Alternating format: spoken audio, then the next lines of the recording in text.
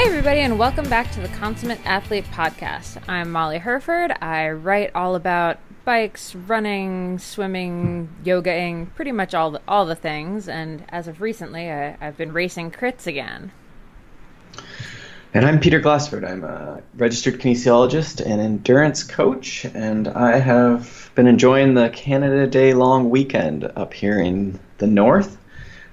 So lots of bike riding. It's been very, very hot and humid, so free training. I've been out in the heat of the day just absorbing all this and hoping that it pays off for nationals in a couple weeks. Yeah, I think this is the first weekend in a very long time where you haven't raced, but I've been gone for racing. Yeah, how did your crit week go? This is New England Crit Week. Yeah, my Bike Reg shared coffee team filled with awesome ladies had a really fun weekend at New England Crit Week. Our 2 4-5 women had fun trying to kind of figure out how that whole thing works, and then my friend Kristen and our friends Ronnie and Kayla and I all jumped into the Pro 1, 2, 3 field for 3 races. And the first race, I'll admit, was a little bit hectic for me. It was raining, and I haven't raced a crit in quite some time, so it was a little scary. But by Saturday and Sunday, I actually started remembering, why I really enjoy racing them and started having a lot of fun. So it was good. I mean, no dramatically amazing result, but I did not embarrass myself either. So thank you to anyone listening who saw me and said it was great seeing me out of retirement, by the way. Don't really know how I feel about that, but I'll take it. Yeah, I mean, I don't know that you need to announce your retirement to be sort of retired. If you're not racing anymore, I guess that qualifies. Like if you don't go to work anymore, at some point, I guess you could qualify yourself as retired. Yeah, but that implies that racing was ever like work for me. So it's like, I'm glad that anyone thought that I ever raced at a level where if I stopped racing, it wasn't just I stopped racing, it was this idea of retirement. Yeah, it's an interesting, I don't know if we need to go that deep on retirement and mindset, right? Or the reasons we race, but it's interesting how some people need that closure, and I don't think that's wrong, right? But it's, for some people, it's such a large part of their life or their psyche that they, there needs to be more of an official sort of like book ending to that.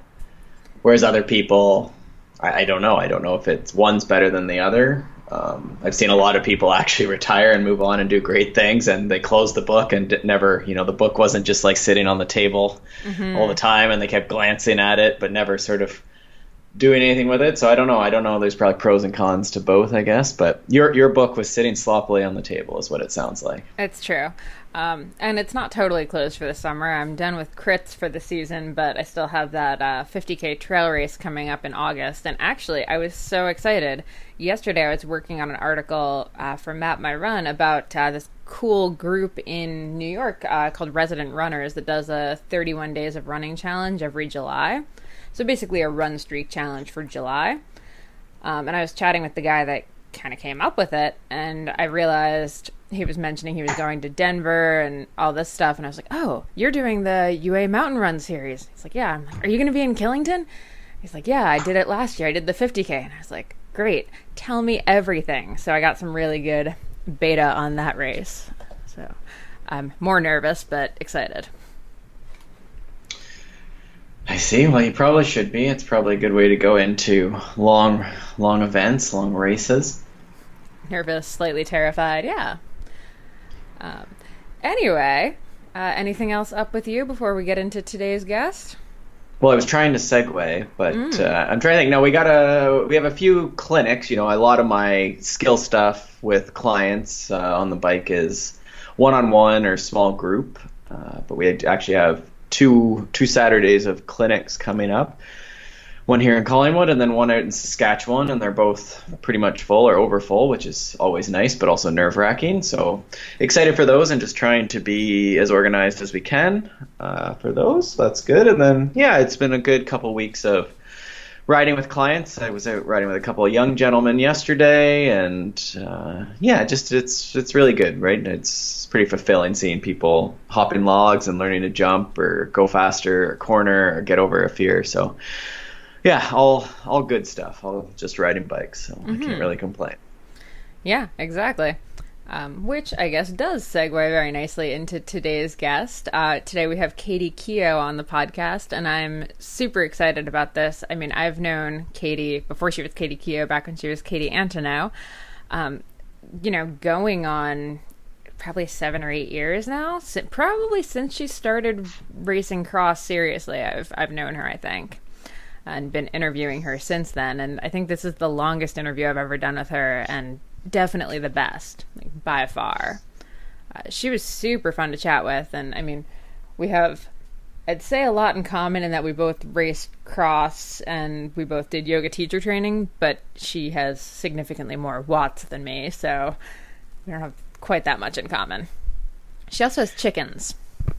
Yeah, I mean, we talk about a lot of stuff. There's a lot of, actually, I'm just looking through all of the notes I made. There's a fair number of sort of takeaways, so hopefully you can check out the show notes as far as things that Kaitie uses to do things like Dirty Kanza, which she just won, and then so we link to a couple of pro bikes, but we also, right at the end, we talk about sort of the bike setup she used for Dirty Kanza and how she switched her training cyclocross bike over to that, so it wasn't necessarily like a full-on gravel specialty bike, but I'm always sort of intrigued by what bikes people use, and especially when it's a bike that you're using for a variety of functions versus a very specific bike.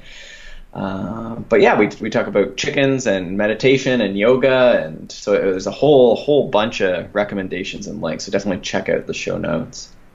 Yeah, all right, what do you think? Let's just dive right in? I think so. All right, enjoy the episode, guys. I think everyone that listens to our show would probably know your name, but for those who haven't, how are you defining yourself as a cyclist these days, or as a person too? Well, I'm Kaitie Keough. I race for Cyclocrossworld.com, the full cross season from September to February, and I live in Colorado Springs, Colorado, with my husband Luke, our 6 chickens, and our dog Lucy. I'm going to come back to the chickens and the dog towards the end of this, because I think I need some tips on how to convince a husband to get a dog when you spend a lot of time on the road. I can give you some tips. This is how I'm getting one. I'm just asking everyone. I battled for a while, so I can for sure give you some tips. Perfect. Excellent. So this summer, you kind of changed it up with doing Dirty Kanza, because you usually would just be racing mostly road, correct? Correct, yeah.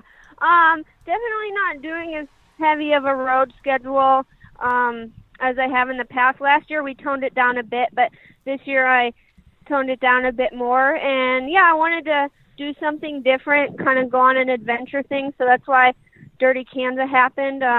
Candale invited me to do it, and I kind of said yes before I really realized what it was, which once I did my research, then I was like, oh no, why did I commit to that? But it was really fun. I enjoyed it, and I'm not sure if I'd do it again.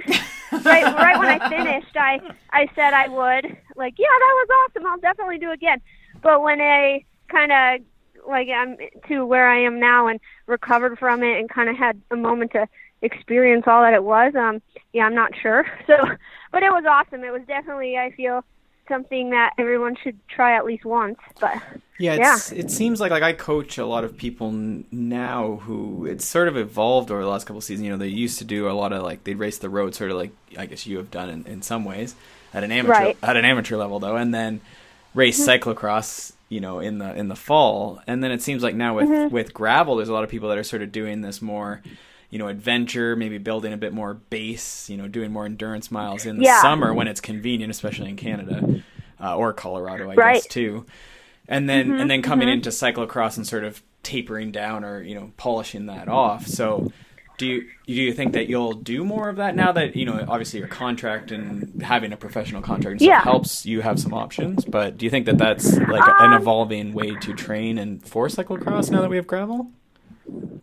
Yeah, I mean, it definitely complemented the endurance block that I was doing very well, because that's all I was doing at a time anyway, was just long hours on the bike, so it worked really well with that, and it was fun to ride off-road. I'm not sure if I'll have the opportunity to do it again, or kind of trying to figure that out at the moment. But yeah, it's definitely a perfect complement to cross and that time of year for training the long hours and endurance. So yeah, it was good. Okay, I have to ask with the mental aspect. I mean, you're used to cyclocross, like 40 minutes of just going as hard as you possibly can. 200 miles of going as hard as you possibly can. Yeah. How did you stay, like, focused and in it? Or were there moments where you're just like, oh, right, I'm still pedaling a bike, right? Yeah, surprisingly, no, I didn't really have any... I never really fell off the rails mentally or physically, which I guess now when I look back, I'm like, wow, I can't believe that I didn't like totally blow sky high. But I think I was super ignorance is bliss kind of thing. Like I was super naive in the sense that I had no clue really what the effort would be like.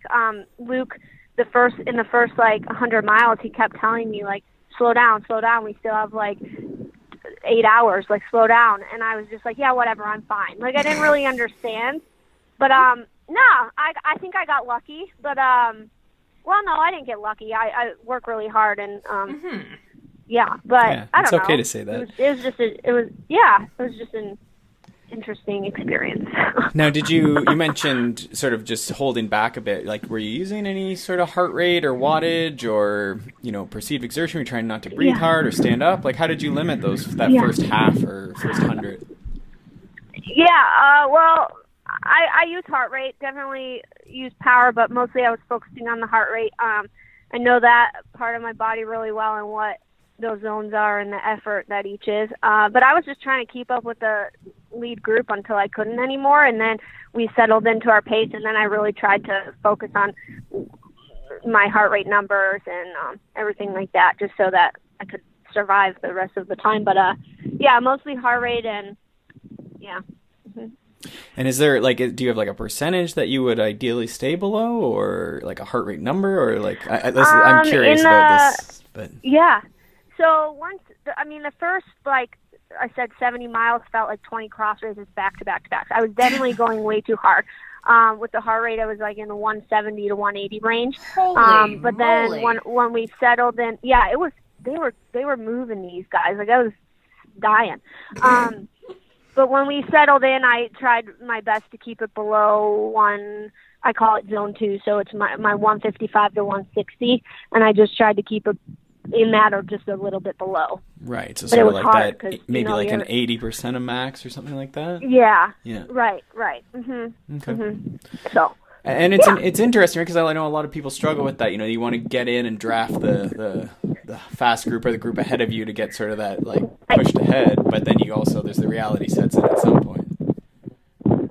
Right, which I didn't realize that. But yeah, you definitely need to settle into your pace and ride within yourself. And you can. I mean, I don't know. I'm not an expert on it, but I know some of the women would like kind of drop back and didn't get caught up into that whole lead group thing, and then they caught some of the girls that did. So it's just kind of knowing that effort and riding within yourself, because it's long. I was on the bike for 12 hours and 9 minutes. Right. That's a long time. Yeah. Okay, so what does the fueling look like for that? Because that's a totally different animal than you'd be used to, even on the road, right? Yeah, I think so. I had a whole nutrition plan and made a bunch of rice cakes and like all this stuff that I'd actually want to eat, not just packaged gels and everything like that. But my nutrition plan went out the door. In the first 80 miles, I threw up 3 times and I couldn't keep anything down. So I think from then on, I was mostly just doing maple syrup and iced tea. I couldn't. Iced tea is surprisingly good on rides. Is it? Because I always get if we stop, I always get Arizona iced tea in the States. It's like so cheap, cheap, and it's like 400 calories for like 99 cents. Mm-hmm. Yeah, no, it's perfect. It was perfect, and we'd get cold ones in every aid station and just down them while we are riding, and so that worked. Not ideal, probably, but that's what worked for me that day, and that's all I could stomach. But yeah. Did the solid food become more appetizing after you sort of got down under that heart rate limit, or was it just Arizona iced tea all day long? No, I did the maple syrup and iced tea all day. I kept trying to eat solid food, and it really wasn't happening for me. So after X amount of time, I was just like, I'm done with this. I just need to handle what I can stomach. So yeah. Mm-hmm. Yeah, I've never been good, and even in long stuff, I was never good at keeping the solid stuff. I just stick to the it's hard. Yeah. Yeah. Okay. So how did you train for the 200 miles? I mean, did you do a ton of volume? Was it just right in the middle of a big base period? It was kind of just in the middle of a big base period. I didn't really rest into it much because, again, the base period was priority. Dirty Kanza was just going to be something fun to do and see how it goes. But, yeah, I did just a lot of long rides, which I would do normal, and then some, again, I call it zone 2. Everyone's different, though, with what they do. But a lot of that just is like 30 to 45 to an hour intervals of this zone 2 thing, which is good because it helped me, I think, stay in that lead group longer. So, yeah. Mm-hmm. And then what did recovering from that look like? Oh, my gosh. So it took way longer than I would originally probably want. I had to be really patient with it. Before this camp, I wanted to go do some of the Dairyland races in Wisconsin, but I just couldn't because my body wasn't ready yet. But I'd say it took me like 3 weeks to fully feel like I can train again without it being, with it being like quality and productive, you know? But yeah, a long time. I've never ran a marathon, but we were talking about it, and I feel like it's kind of, you can compare it to a marathon, and the top, I mean, I don't know much about running, but the top people who run, how many marathons do they do a year? Not many. No, you're exactly so right. I feel, so I feel like it was kind of like that if you're comparing. I don't know, but yeah, definitely. And when you get those, took a while. do you know what your TSS for the day would have been? It probably would have been like 400 or 500 or something, like something lot. crazy. Yeah, you know, I don't use Training Peaks, so I'm not sure, but Right. Yeah, but I know like once you get up into those like huge days, like it's weeks for sure, right? And people never, you know, they'll go out and do something big, like even like a 100-miler, which sounds small in comparison to 200 miles, but and it's huge. Still, like you say, big. like 3 weeks till you're feeling. And you could have gone out and ride, but it's, you know, a lot of times we rush that, and then the rest of the season you're tired, right? Right. So that was hard. I'm definitely getting better at that over the years, but it's hard sometimes to be patient because you're like, I want to keep going. But I'm glad that I waited it out because I feel a lot better now, and definitely fall is the priority and don't want to come in a hole or anything. So, how did you know, like when you were thinking about going to these Wisconsin races, like how did you know you weren't quite ready? Mentally and just physically, I just felt like tired and not ready to push again. Mentally, I'm pretty good at telling like when it's the kind of tired when you need to keep pushing and need to kind of dig through it versus the kind of tired that you need to listen to your body and take it easy. And that just comes with years of doing it and trial and error and just really getting to know your body well. But, I just was able to tell with how I was feeling both physically and mentally. Yeah. I think it's sometimes people who are only doing these long races, it's tricky, right? Because you could probably go out and do a 3, 4, 5 hour ride, right? But you wouldn't necessarily push any amazing watts, right? Or you're certainly you're not doing crit races or anything like that, right?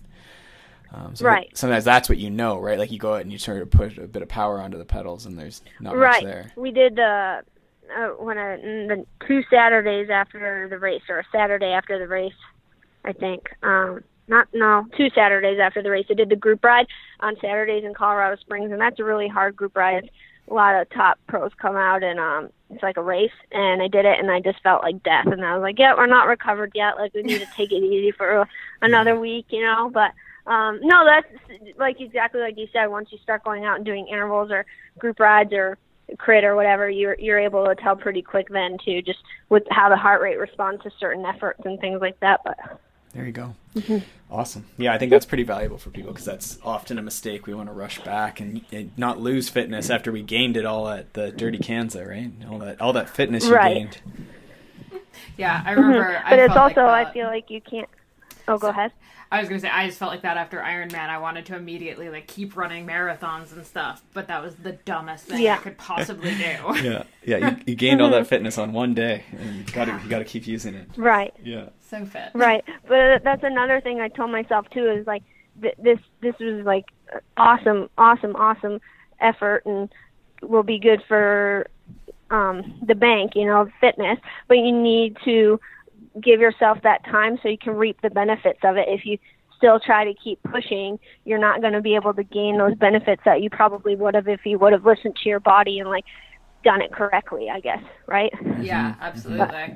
So now, is this something that you've learned kind of the hard way over the years, or have you kind of innately known this?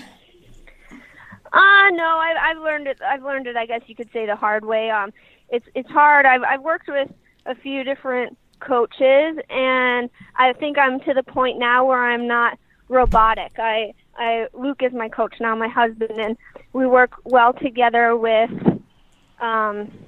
It's not a robotic thing. You really need to pay attention to how your body is feeling and how you're responding to certain training blocks and how you're responding to recovery and things like that. And I've definitely got a lot better at it over the past year and a half of trusting how I feel and trusting my coach. And it's just definitely taken a while though, and I have learned the hard way because it's not all straight line. Everyone's different and everyone responds different to different things, and some things that work for someone else may not work for the other. So it takes time to figure it out. Okay, and then I don't know if you have other things on gravel. I have two things on this topic. First of all, how was it getting your husband to coach you? Because Peter and I have tried this and it does not work well for me. Okay, no, you did PB or Ironman. Everyone says that. Yeah. So you're a lovely, brilliant coach. Anyway. Yeah. That's funny. Everyone asks me that and says that, and I don't know. Luke and I haven't had any problems with it yet. His oldest brother Jake helps a bit too. Sometimes Jake says that it's best if Jake gives me the hard efforts and like the training plan instead of Luke, so I don't get like mad at him or be like, why are you making me do this? But other than that, the three of us just work together pretty well, and I really like it because Luke sees me every day. He knows me well, and sometimes when I want to keep pushing, but he'll be there to say, no, you need to rest or something like that. So it's really good. I like the dynamic we have so far, and there hasn't been any drama or arguments. So yeah, I don't know. I mean, it works for us. But. Yeah, and also I will point out for listeners, Luke and Jake are some of like the best young crit racers in the country, and quite accomplished bike racers in their own right. So it's not like a random husband coaching. there's a basis. Right. No, they're both super knowledgeable in cyclocross, and that's what I wanted. That was kind of what I was lacking. Was just I wanted to be super specific with what I was doing for my prep for cross, and they're both really aware of what the effort's like and what it takes to be at the top level. So yeah, it's a good fit for me. Yeah, I will actually say I think it was Luke and Nick who actually taught me how to remount a cyclocross bike like 10 years ago. It was funny. We were watching last night. Jeff showed I think you were the one who did it. The series of like the cornering drills and the remounts and dismounts on Cyclocross magazine. The videos. Oh, were you the one who did those? Yep. Like you went out to tape and shot them. Yeah, we watched those last night. It was funny. Oh my god, that's so funny. Yep, that's where I learned it. Yeah. Fantastic. That's cool. Oh, that's great. We'll have to link to that. And then so the other thing I was thinking as you were talking about this is, I mean, in the last few years, you've gotten more and more into yoga. You got your yoga teacher training and everything. Has that sort of helped with some of that body awareness and like understanding when you need more time to recover and when you're feeling really good? Yeah, for sure. It's helped with a lot of like weaknesses in the left side of the body versus the right. It's helped with balance and like core strength, and then I think the big thing it's helped with is just the mental side of it and my headspace, the approach I take to my racing and training and just to life in general. It's definitely, I hate to sound like tacky or something, but it's definitely changed my life, the yoga teacher training and just kind of submerging myself more into the practice of yoga as a whole. So that's been really cool for me, and I think it's definitely been an advantage just for the mental side of the sport and how I approach things kind of thing. Yeah, but no, it's been awesome, and it's definitely something I'll do throughout my entire life, and yeah, I'm really thankful to have fallen upon that. But I always am trying to refer clients to different links and videos or books. Or do you have any related to yoga that you really found helpful or useful? Or Buddha's Brain. I don't know the author. I couldn't tell you without looking at the book, and I don't have it in front of me. But Buddha's Brain is a really good one. What else did I have? I have a few others, but I just can't think of the titles at the moment. But that's the biggest one, I think. Okay. It's really good. All right, well, we'll link to that. That's a book, obviously. Okay. Yeah, it's a book. Yeah. Cool. Yeah, I'll have to check that out. So what made you decide to do the teacher training, and then where was the place you took it at? How was it? Give me the details. Right. So I wanted to do it for the past 4 years. I've always come back to it and tried to figure out a place I could do it and when I could do it, and the schedule has just never really worked out. So it's funny sometimes when you look back and see the timing of things. I was going through a really, really hard, dark time in my life, and I was over cycling. I was over, just that lifestyle and putting all my energy into it and everything like that, but I was just super depressed. And so I walk into a yoga studio that's literally half a mile from my house in downtown Colorado Springs, and I see that they have a teacher training flyer on the desk, and I look at the schedule, and I'm like, oh my gosh, I think this format will work. It's 2 10-day sessions, one in March and one in June, and I think I can do that. I'll be home for it. I can make it work. So the next day I went in and with the money that you needed to sign up, and I just gave the lady the check and said, here's my registration money for this teacher training, and I'll see you in March. And so I signed up and I did it, and it was awesome. Definitely, even if I wasn't, I sub yoga when I'm home sometimes, but even if I wasn't teaching, it's still the best thing I've ever done for me as a human and for my well-being. So yeah, it's funny. And it's at a studio. Go ahead. I just, for context, how old were you then? And did you go to university or college as well? Yeah. So I went to Marian University in Indianapolis, Indiana, on a cycling scholarship. Right. I Before went there that. from 2010 to 2014. I was there, and then I did the teacher training last summer. So I've been out of school for my undergraduate for a while, and really fortunate to be able to be making this bike racing thing work for me right now, and financially and physically. And yeah, yoga was just something I needed at that time in my life, and it came at the perfect time. So yeah, it's funny how you think oh no, you need to focus on racing and training 100% of the time, right? But I think a lot of younger athletes, especially, fall into that trap where there's nothing else, right? And training, I did, right? And training will go up and down. That's just the nature of it. Like you said, right. It's not a straight line. Right. So when you and have that other fell thing, into right? that trap. Yeah, I was victim of that for sure, and that's kind of where I ended up with that breaking point. Was I have no balance in my life. I do, but it doesn't feel like it's enough, kind of thing. And it took me a long time to figure that out with having the healthy balance, where you're still focused, you're still putting everything into it, but you have other things in your life. You have yoga, you have chickens. It took me a long time to. I have a home, a home base was really important for me. It drove me nuts for a few years. I was just being a nomad. I can't operate like that. And everyone's different, but yeah, it definitely took a while to figure that side of it out. And once I had it, and once it was all in set and kind of organized, it just made all the difference for me. So yeah. Yeah, I think you and I have even talked about this while we were in Europe, the importance of having the home base, even when you're not near it. Just knowing that it exists is so nice. Yeah. Yeah, something familiar, somewhere you can go back to. It makes a huge difference. So. Yeah, for sure. So in your yoga teacher training, what was your favorite part? And I mean, were there any like least favorite parts? Because I know with mine, I definitely had favorite parts and least favorite. Yeah. Yeah. Well, at first, I hated the meditation because I'm horrible at sitting still, and they made us do it every day, twice a day. And it got, like, the time got, like, increased. It got longer and longer. Oh, but it was so bad. But I think around day 3 or 4 in the first 10-day session, it kind of started to click, and I kind of accepted it more and was like, okay, you don't have the option. You have to do this, so you just try.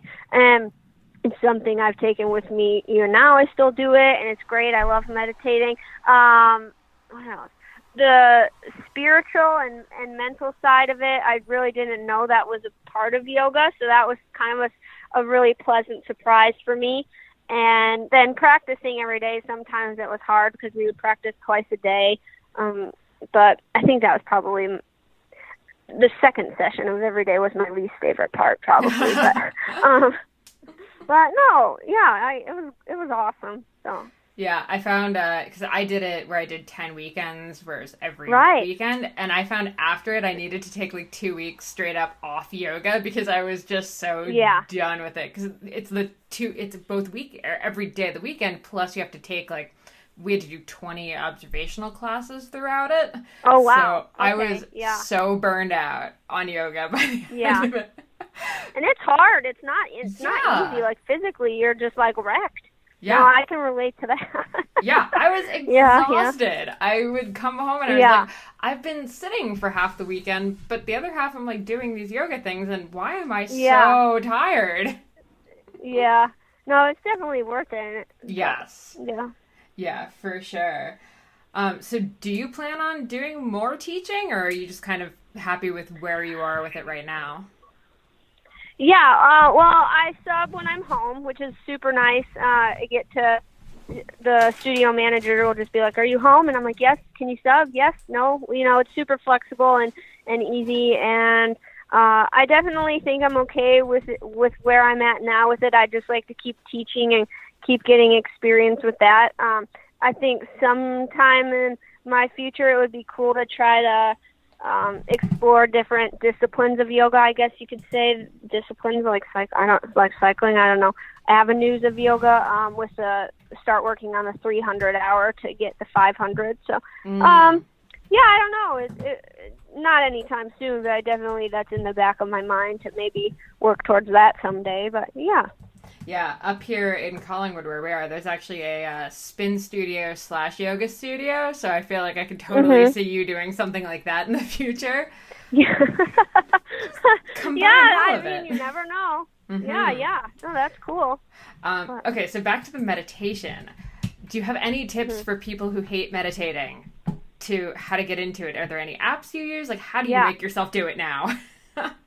Yeah, so I use this app called Insight Timer. I've tried the app called Headspace, but that one didn't really click with me, so it's called Insight Timer. And you didn't like Headspace either? No, I think we might be the only two people in the world that don't, but... Yeah, I didn't like it. I couldn't figure that one out. I just didn't connect with me. But try Insight Timer. It's really awesome. It's a free app, and there's a handful of guided meditations on there, which are nice. I switch back and forth between just silence and the guided ones, but the guided ones are broken down into categories, so just kind of what you need at that time, it's most likely there.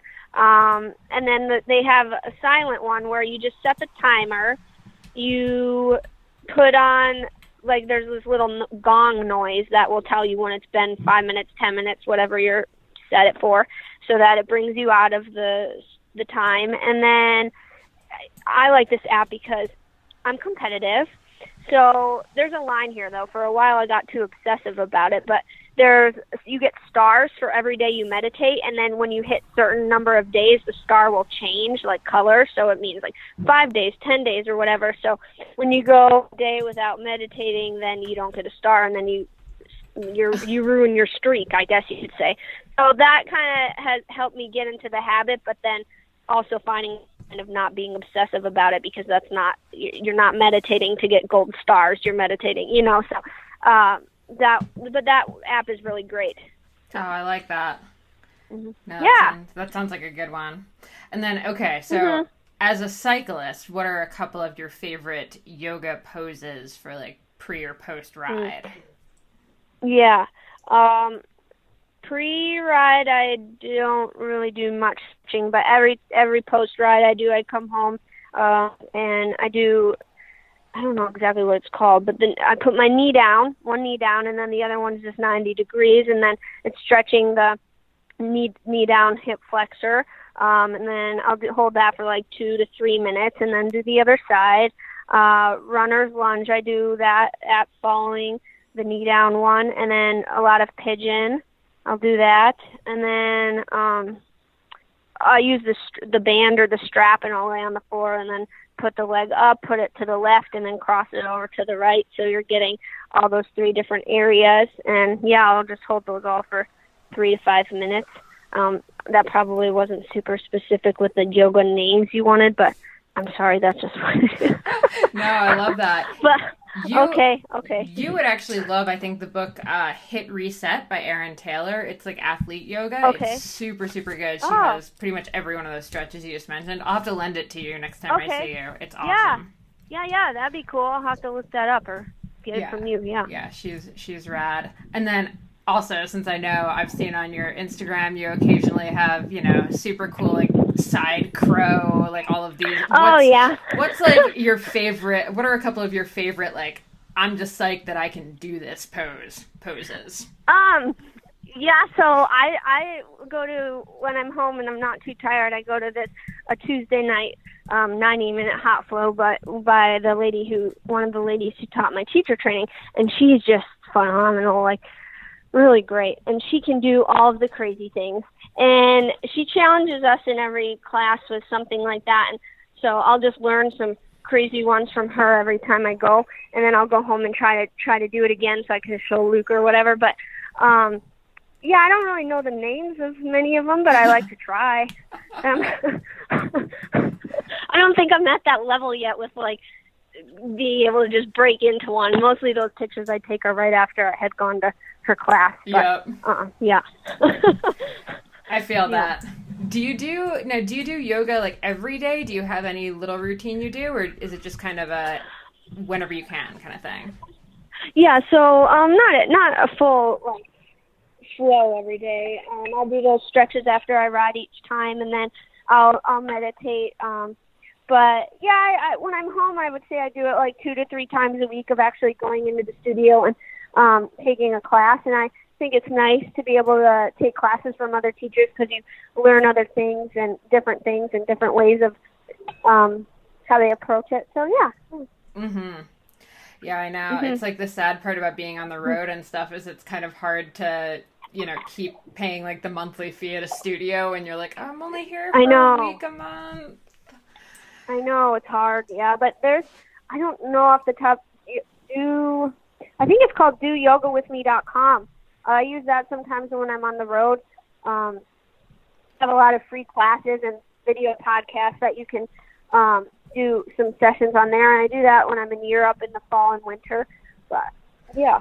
Oh, cool. I was using Yoga Glow for a while and sort of same kind of thing. I was too, but I don't like paying. I know. It's pretty expensive. It is. So try the doyogawithme.com. It's free. Oh, and they're just as good. Yeah. So, yeah. All right, sweet. I'm going to have to check that one out. Okay. Yeah. So what is your plan going away from yoga now? What is the plan for cyclocross season? Same as last year? Yeah. Similar? What's up? I think the same as last year. I'll do the full World Cup schedule. That's the plan at the moment, and then always nationals and worlds. But yeah, that's the plan. I want to just have another good season, but also not put pressure on myself and get all worked up about it, and mostly just have fun. We had a really good team again this year and a really good group, and the atmosphere is awesome. So I'm excited to go again. Looking forward to it. Now, are you going to come up to Canada? Well, she'd have to. Pan Ams are up here. For Pan Ams. Okay. Yes, I'll be there. I'm excited. I haven't been to Canada for a cross race since Toronto, back when I was on Planet Bike in like 2009 or 8 or something crazy. I remember that race. Oh, wow. So, yeah. Remember they had that Toronto one like up there? I don't know. Yeah, and I remember, I think it was Stu, but the Cannondale guys all came up. Yeah, they were there. Yeah. It was a pretty big race for back then, considering our cyclocross scene is really not that big. Okay. No, I'm excited to go to a different place again. I always like traveling and going to, sometimes it's nice because it's familiar, but we don't get to go to new places very often. Mm-hmm. So it's always the same venues every year and stuff. So I'm excited to check out Canada. Yeah, it's not far from go where up to your we neck are. Of the woods. Yeah, well, and it's not far from our neck of the woods if you want to stay up for an extra day or if that works. If you need a place to stay, just let us know. That'd be cool. Thank you. We've got cool stuff. Okay, so with cyclocross though, so schedule is similar. Are you going to do anything? Has your training changed, I guess, over the years? Are you planning anything different for this season? You know, what's it look like? Yeah. My training from last year to this year, it's a little different just because I started working with Jake and Luke a bit later than ideal. So it's a little bit more specific this time.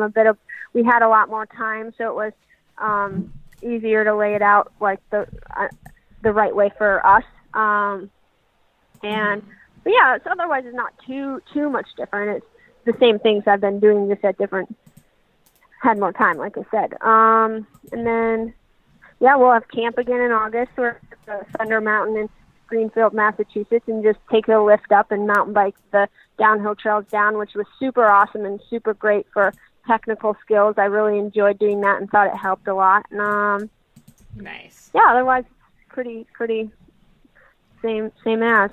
Yeah. So with cyclocross, what does your skills training look like? Like, do you do barriers once a week? Do you do... What does that look like, technical skills-wise? Yeah, so when I'm home, we're starting it now pretty much, is once a week doing cross-specific skill work, and then I'll mountain bike 2 to 3 times a week, which helps me too, especially around Colorado Springs. We have really good mountain biking, and I will never reach the limit of the trails we have around there. They're always going to challenge me. Mm-hmm. And then, the rest of the time is just on riding the cross bike on the road, but training in intervals and endurance and stuff. But yeah, for sure, at least once a week, cross specific. Starting now. Basically. I like making sure we get that in there because I feel like there's so many people that, learn how to dismount and remount and then they're kind of like done with it. They don't need to keep doing that, but all the pros do. Yeah, no, for sure. It's something that you always have to keep sharp, and you never stop learning, you never perfect it, kind of thing. So, for sure, work on that. Mm-hmm. Okay, so you guys just got a dog. Now I need to ask, how do I get Peter to get a dog? Well, this was something we got the chickens, and then I also want to hear about the chickens. I wanted a dog. Okay, so I think in 2015 we got the chickens. 2016, can't remember the exact year, but then I've always wanted a dog. I grew up with dogs. They've always been in my life. I love them. They're just great companions, and chickens are amazing. They're my favorite animal, but I can't bring the chicken in the house when Luke's not home, and we're both gone so much. At opposite times. Mm-hmm. So I was just like, please, I need a buddy when you're not here. So it was just a lot of the same answer, no, it's not responsible. We're never home. We can't do it. So then we have our house now. We're settled into that. And when he had his accident, I was like, this is the perfect time. It will be great for you to hang out with this little buddy while you're, stuck in the chair, all this stuff. So he was like, if you do the research and you figure out, the other thing is he can't do shedding. He's allergic. Every time we go to our really good friend's house, he'll come home and his eyes are watering and his nose is all, a mess. So he's like, if you figure it out, if you find a dog that doesn't shed and you do all the research, then we can talk about it. So that's what I did. And then we ended up getting little Lucy in April, and he's in love with her, so it's awesome. But She's so cute. Far, we've been able to make the schedule work. Like I said, we're always gone at opposite times, so it's not too stressful with that.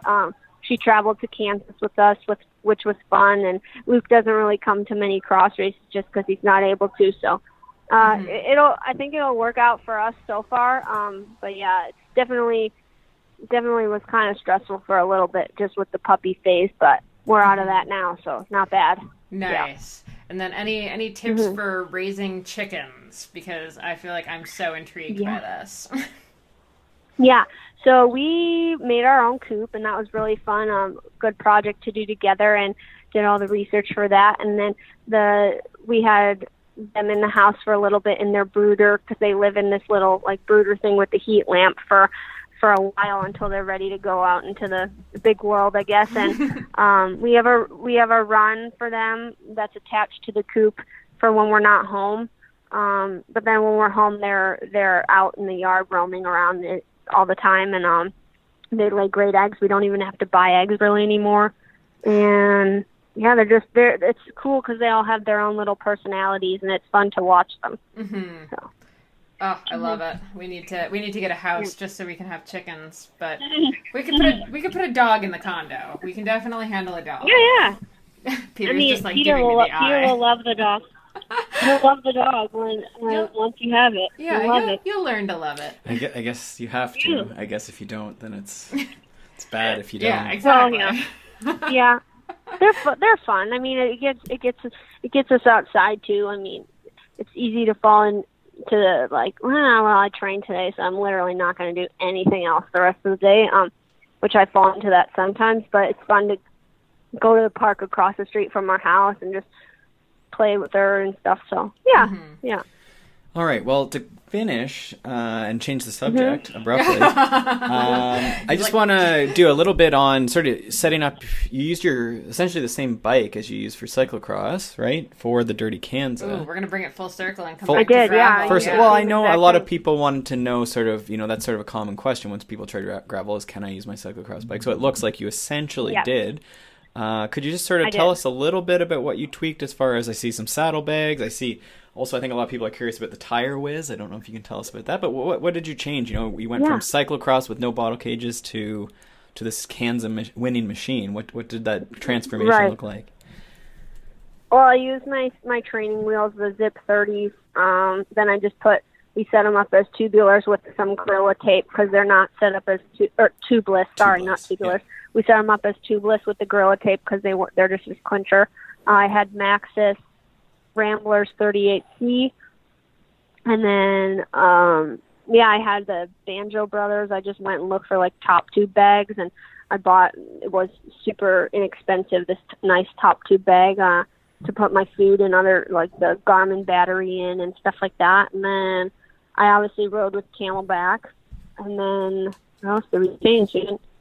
We didn't change anything else. When I train, I have the saddle leg, so I rode with that. Otherwise, everything else was exactly the same as my cross setup. The fit, nothing. We didn't change anything. So. Mm-hmm. Okay, and then the tire whiz. I know a couple people have asked me about that, and I don't know a ton about it. Like, were you actually watching your tire pressure on your Garmin, or what are you doing with that? I had that set up, which was actually, at first I thought it was goofy, but it was actually super convenient and nice and gave you peace of mind because there was a few times in the race where I hit something and I was like, oh no, like is that going to be a slow leak or whatever, like that. And I would just, it has you can set it up on the Garmin and it will show you what your tire pressure is. So it gave me peace of mind with that, and it was definitely fun to try it out and see something new with technology. You're always evolving that, so it was fun. Yeah, cool. And then what else did I see here? You mentioned Garmin batteries, so I know that's one of the things with the length of that race. So were you charging one Garmin, or did you just carry two Garmins, or how'd you deal with that? Because you were navigating probably a bit with your Garmin too. Yeah. Right. So this was something, if I ever do it again, I'd probably do better. But we only had one Garmin, and the battery, I carried a battery, like a 2-lead battery charger thing in the bag, and then it had the cord. So the Garmin stayed on my computer, and in the last 48 miles I needed to charge it because the battery was dying. So I just plugged it in with the cord. not ideal, but it was janky, and that's just the way that it works. But I know I've seen they made like fancy battery attachments to attach on the bottom of the Garmin, or like the newer Garmins. Well, I guess the battery life lasts longer and stuff like that. I did turn off power because I didn't think I needed it for Dirty Kanza, and I turned off the backlight a little bit lower and stuff like that to help save the battery, but definitely could have had a better system for sure. Yeah, it's so it's such an odd thing to be concerned about, but you hear that one come up a lot, and I don't know if it's janky. Yeah. I think that's how a lot of people sort of do it, but that are just two Garmins with the maps. With the fancy. Yeah, I haven't seen that. That'd be cool, like some sort of auxiliary like people get for their phone cases and stuff, right? Yeah, I'll have to look that up. Yeah, I think Garmin makes them, but I don't know. And then I also saw as a backup, did you have like key turns on your stem or something? I will link to all these pro bikes as well, but I had a printout copy of the directions and turn-by-turn directions in my bag that they had on the website, but then I also wrote like key things down on my stem that were on the cue sheet that just said like dangerous cattle crossing or stuff like that. I didn't know, and it's kind of a roadie thing to do, but I just did just in case so I would know. And I also wrote like what miles the checkpoints were at, because I for sure wouldn't have remembered, and it's nice to know when they are. Yeah, for sure. And the river crossings and stuff like that, that was what was on the tape. But I don't think that's a roadie thing. I used to always do that for mountain bike stage races and marathons and stuff. Like you say, to chunk it up and know, okay, there's an aid station in 5 miles. I can do 5 miles. Yeah, for sure. I don't know anything about mountain biking, but nice to know that they also sometimes do that too. Yeah. Well, I mean, you're essentially doing what we used to consider mountain biking. That's what the Dirty Kanza essentially. That's true. It's like what we used to call enduro before enduro became cool. Yeah. Okay. Yeah. Okay. Cool. And then I'm trying to think. I had one more. Oh, and then you mentioned the river crossings, which I didn't know there was, but like you had a pretty epic river crossing, I believe. One of them was quite high. Yeah. Okay. I mean, I thought it was quite crazy. You posted a video though, so I'll put that on. It's from your Instagram, I think. Yeah. There's one of you crossing. Yeah, it's on my Instagram. Yeah. Yeah, and Luke falls down, and he was wearing his road shoes though, so the bottom was super slippery, so that's probably why he fell. But that was quite the fun. I think that was like my favorite part of it, was trying to cross that river. So, yeah. It's good memories, right? Like that's the stuff you remember. Yeah, for sure. Yeah, I'll never forget that. So. Would you recommend? Would you recommend to Luke mountain bike shoes in the future? For this year, I think it was so dry that it was okay with the road shoes, and that was the only time he had to get off the bike.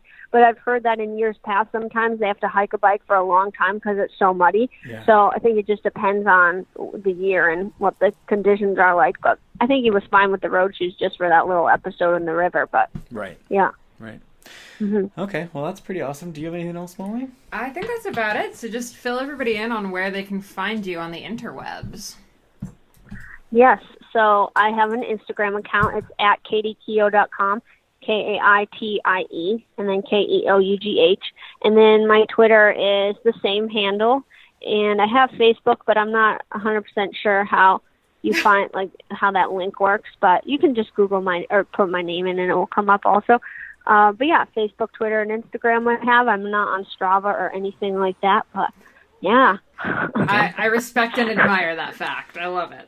And it sounds like you'll be all over North America for races and stuff, so people can come up and meet you at the Cannondale tent and trailer.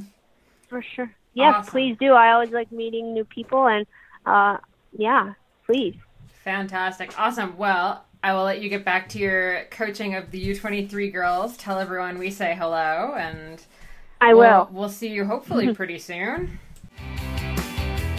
Hey guys, I just wanted to talk to you for a hot minute about Health IQ. So it's not really that fun to talk about life insurance, but what about life insurance that actually cares about your Strava results and race results? That's pretty sweet. So Health IQ is a life insurance company that promotes a health-conscious lifestyle through financial rewards, which means they've got special rates for cyclists, runners, triathletes, and other health-conscious people. They've used science to kind of come up with these lower rates on life insurance for people who are exercising, say, 4 times a week, Because, research has shown that people who are highly active, by exercising have a 22% lower cancer risk, 50% lower heart risk, and a 34% lower risk of early death. So, many people who are doing this regular exercise, training for, whatever event, don't realize you can get a special rate on your life insurance through Health IQ by qualifying through the Health IQ quiz that they have online, or, even submitting those Strabas and race results, which is pretty sick. You can learn more and get a quote on your life insurance over at healthiq.com/CAPOD. So healthiq.com/CAPOD. So check it out, browse the website, take the quiz, and, submit your Strava results. Thanks so much for tuning into the Consummate Athlete podcast. You can check out my stuff over at theoutdooredit.com or by following me on Instagram and Twitter at Molly J. Herford. And you can check out Peter's coaching, training plans, blogs, all that fun stuff over at smartathlete.ca or by following him on Twitter and Instagram at Peter Glassford. And if you want to support this show and other awesome podcasts, please check out wideanglepodium.com for show info, other podcasts, bonus content, and to become a donating member so you can get all of that rad behind the scenes content and help keep shows like this on the air. And lastly, if you're enjoying this podcast and all the information that we're bringing to you every single week, do us a solid and pop into iTunes to leave us a rating and review. It takes you about 2 seconds. You can do it on your computer, you can do it on your phone, and it really helps us out. Thanks so much, and we will see you next week.